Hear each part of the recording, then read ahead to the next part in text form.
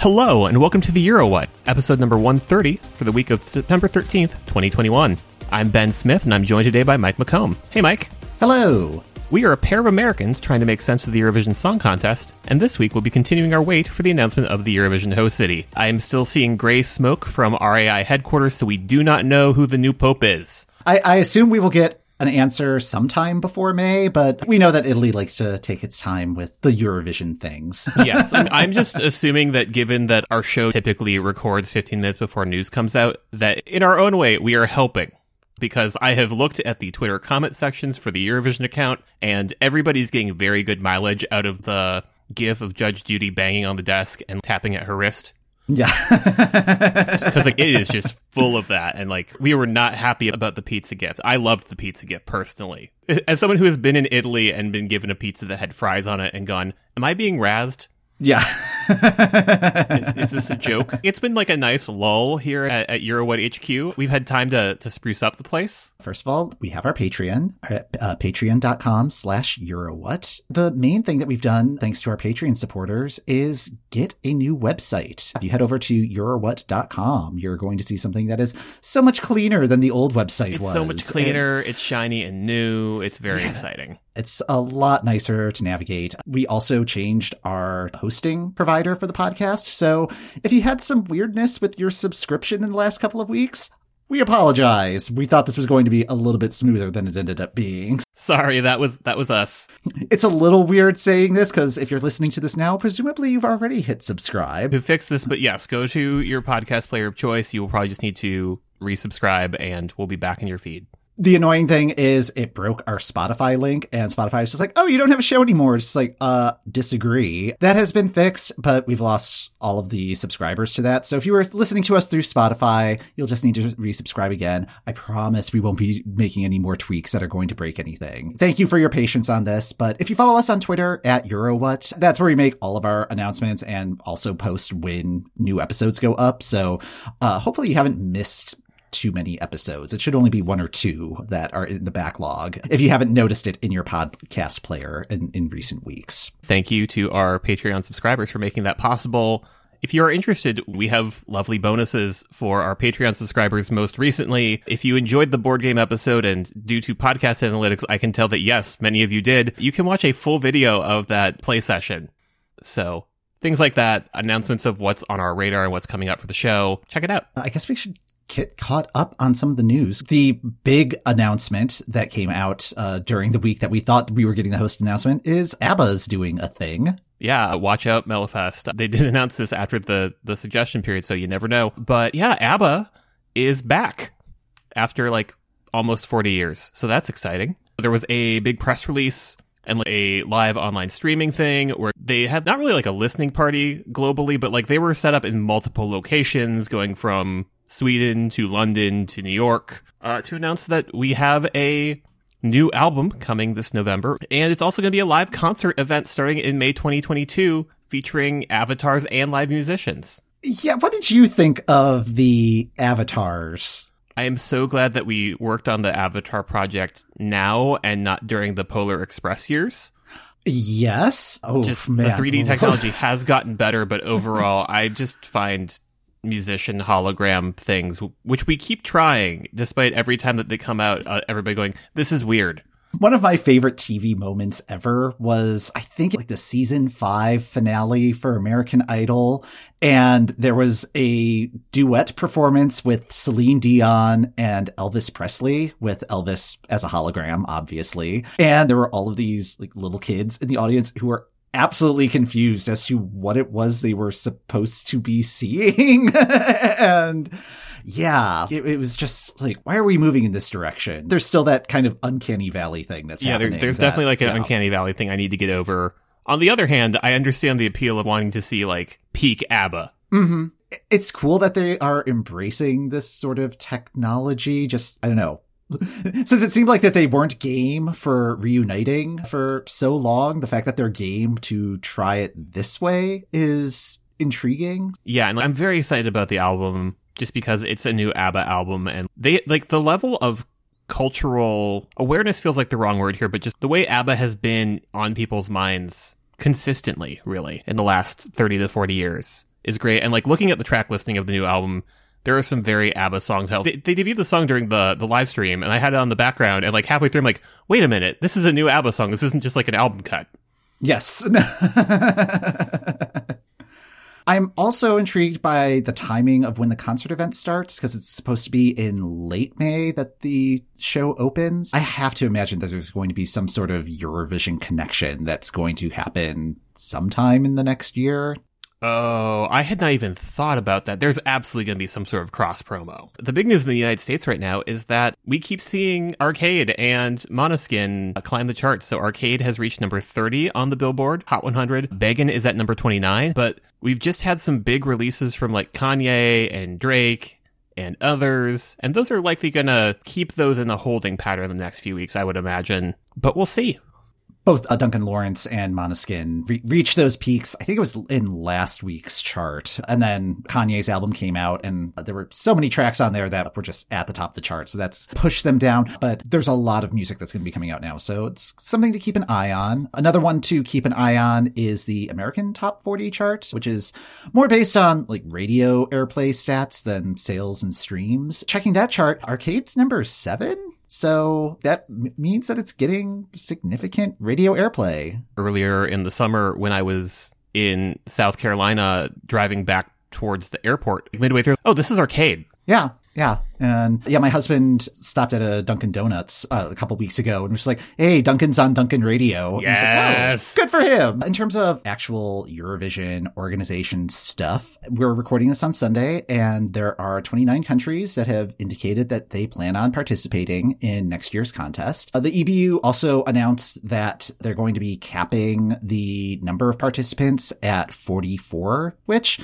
that sounds about right. The most that's ever competed was 43. I don't really see a situation where there would be more than that, just given who hasn't been participating the last few years. Bless the people who are continuing to call Monaco and be like, hello, Eurovision? Yes? Because they did call them again, and Monaco has said no.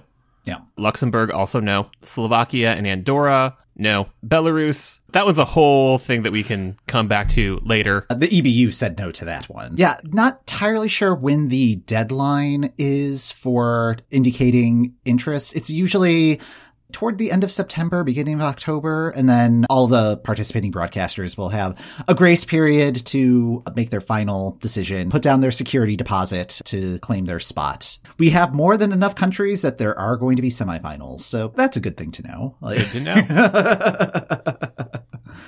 Speaking of semifinals, everybody is ramping up with their semifinal plans. I was a little shocked to see that East Lal is planning on expanding their process for next year, or for this year, depending on how you're counting it.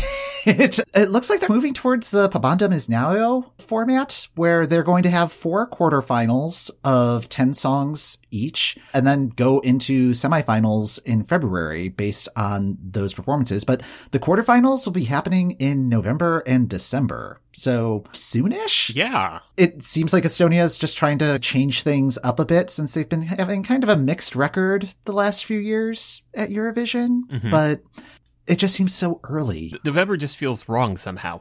Yeah. But I guess since it's just the quarterfinals, that's fine. Because they usually drop their 24 songs that compete like in December. So fair. Yeah, like they do usually just drop 24 songs on us then anyways. So yeah.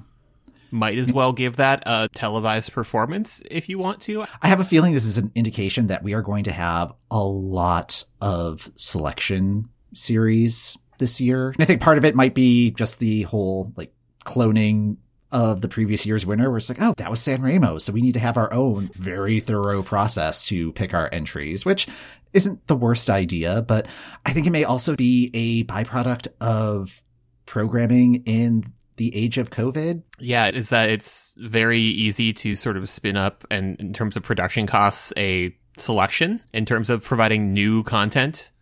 Yeah, because there's just not a lot of new content out there, and there's not even stuff to buy from other countries because everybody has an absence of content. So it's probably going to be tough for those of us trying to watch every single thing. We may have to start making some difficult choices as February rolls around. Like, the February calendar is already filling up, and I'm just like, okay. I have been quietly wondering, are we going to see a lot of early stuff because there's also going to be Olympics programming? And from what I can tell, no.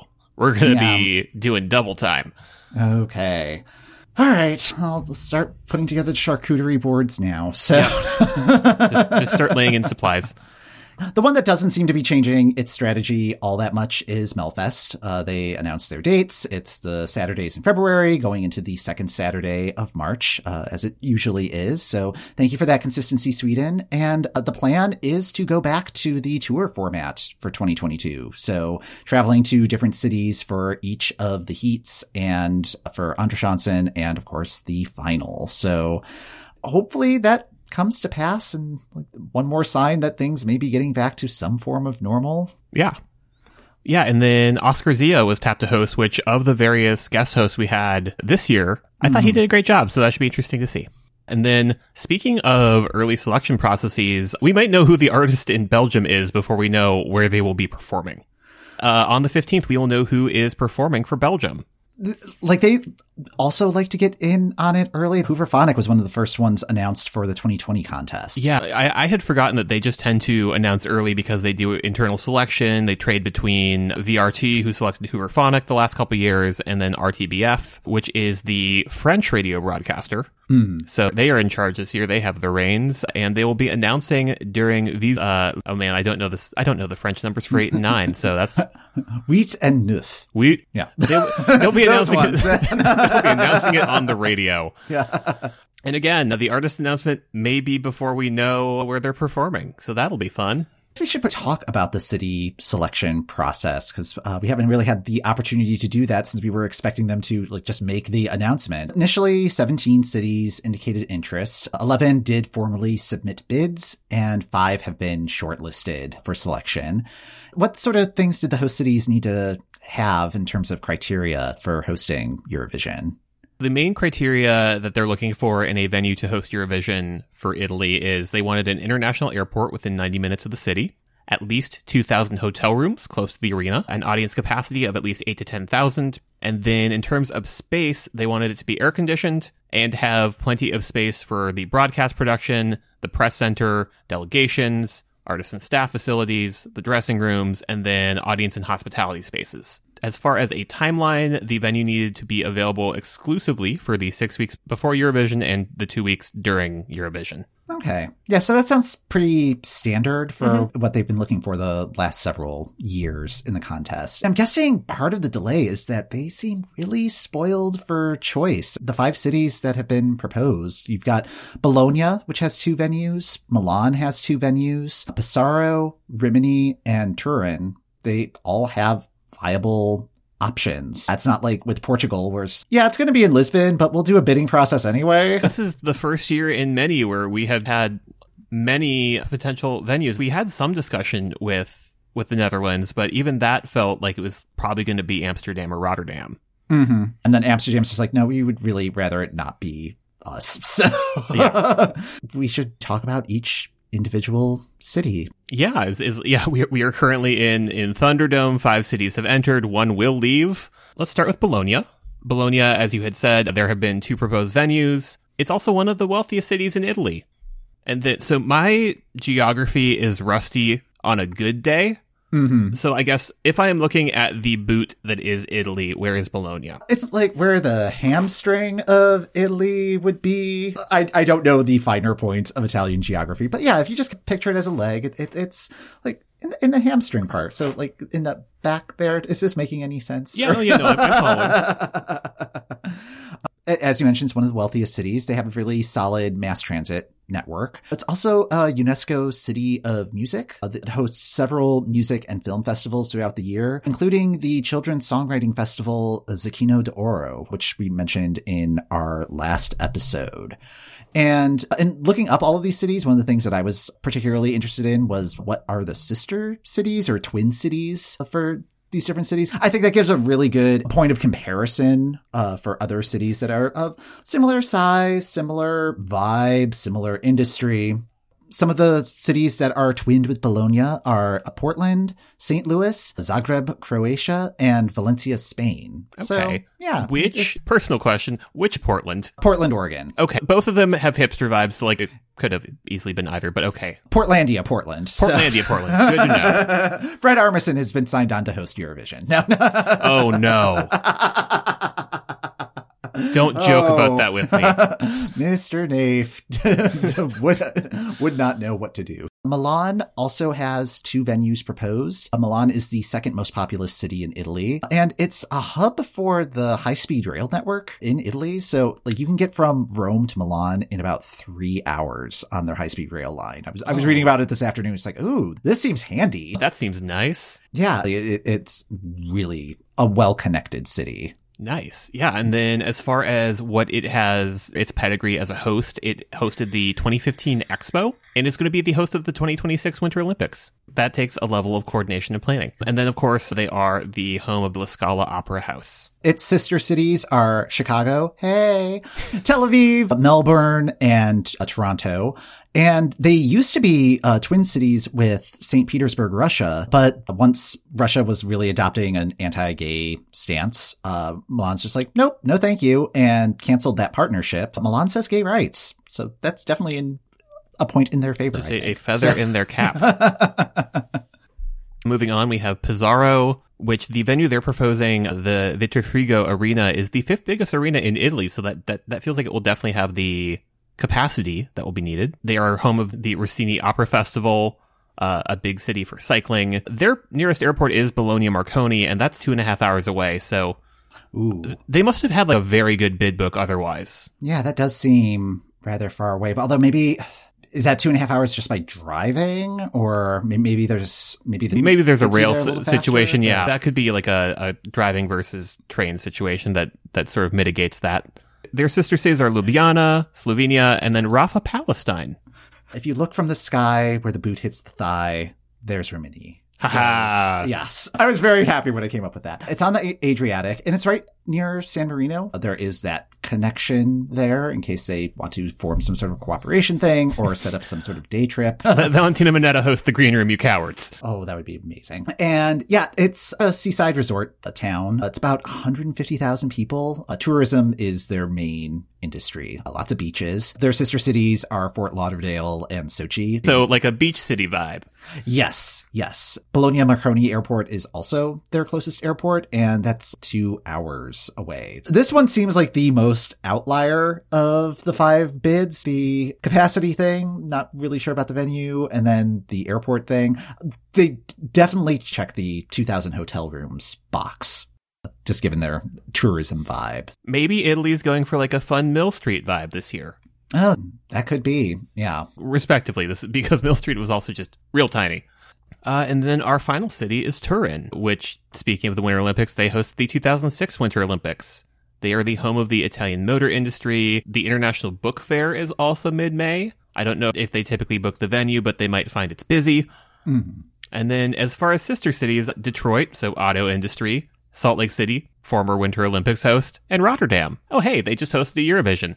And I think that might be something not in Turin's favor, just because we just had a city like Rotterdam, so maybe they want to go with something a little different. I don't know how much that factors into that part of the planning. Because it's not, I feel like that's something that's not really communicated through the television broadcast, but for all of this stuff that's happening behind the scenes and in the day-to-day of Eurovision, if that is part of the consideration. I could see that, but one other thing that I had been checking before the show was to see who's booked and busy.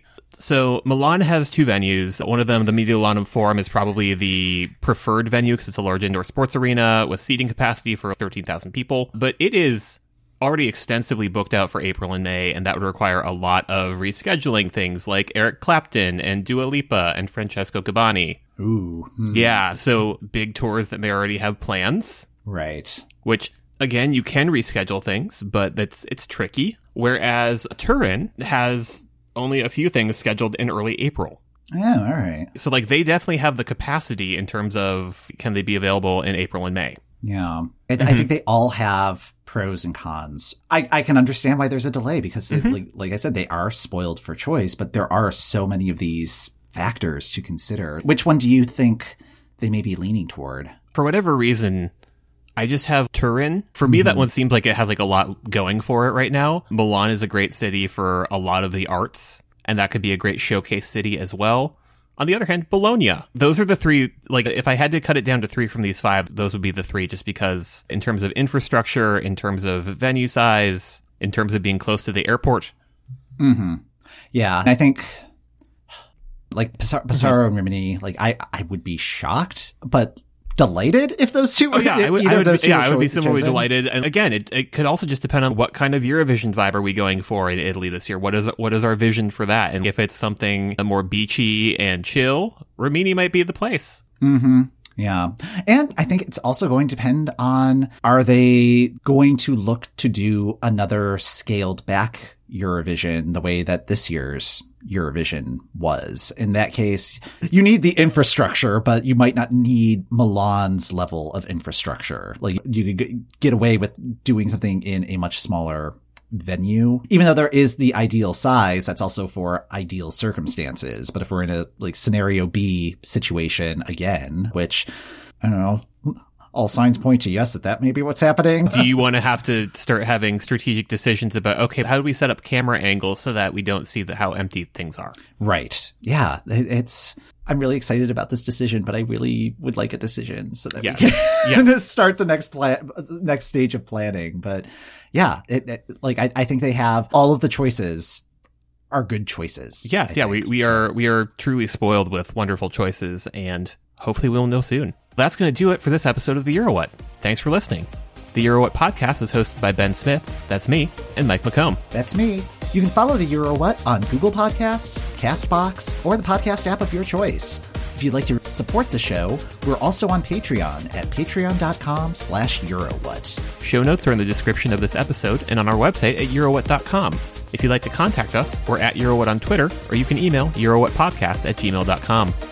Next time on the Euro What, we'll be taking a closer look at a South American music festival with surprising Eurovision connections.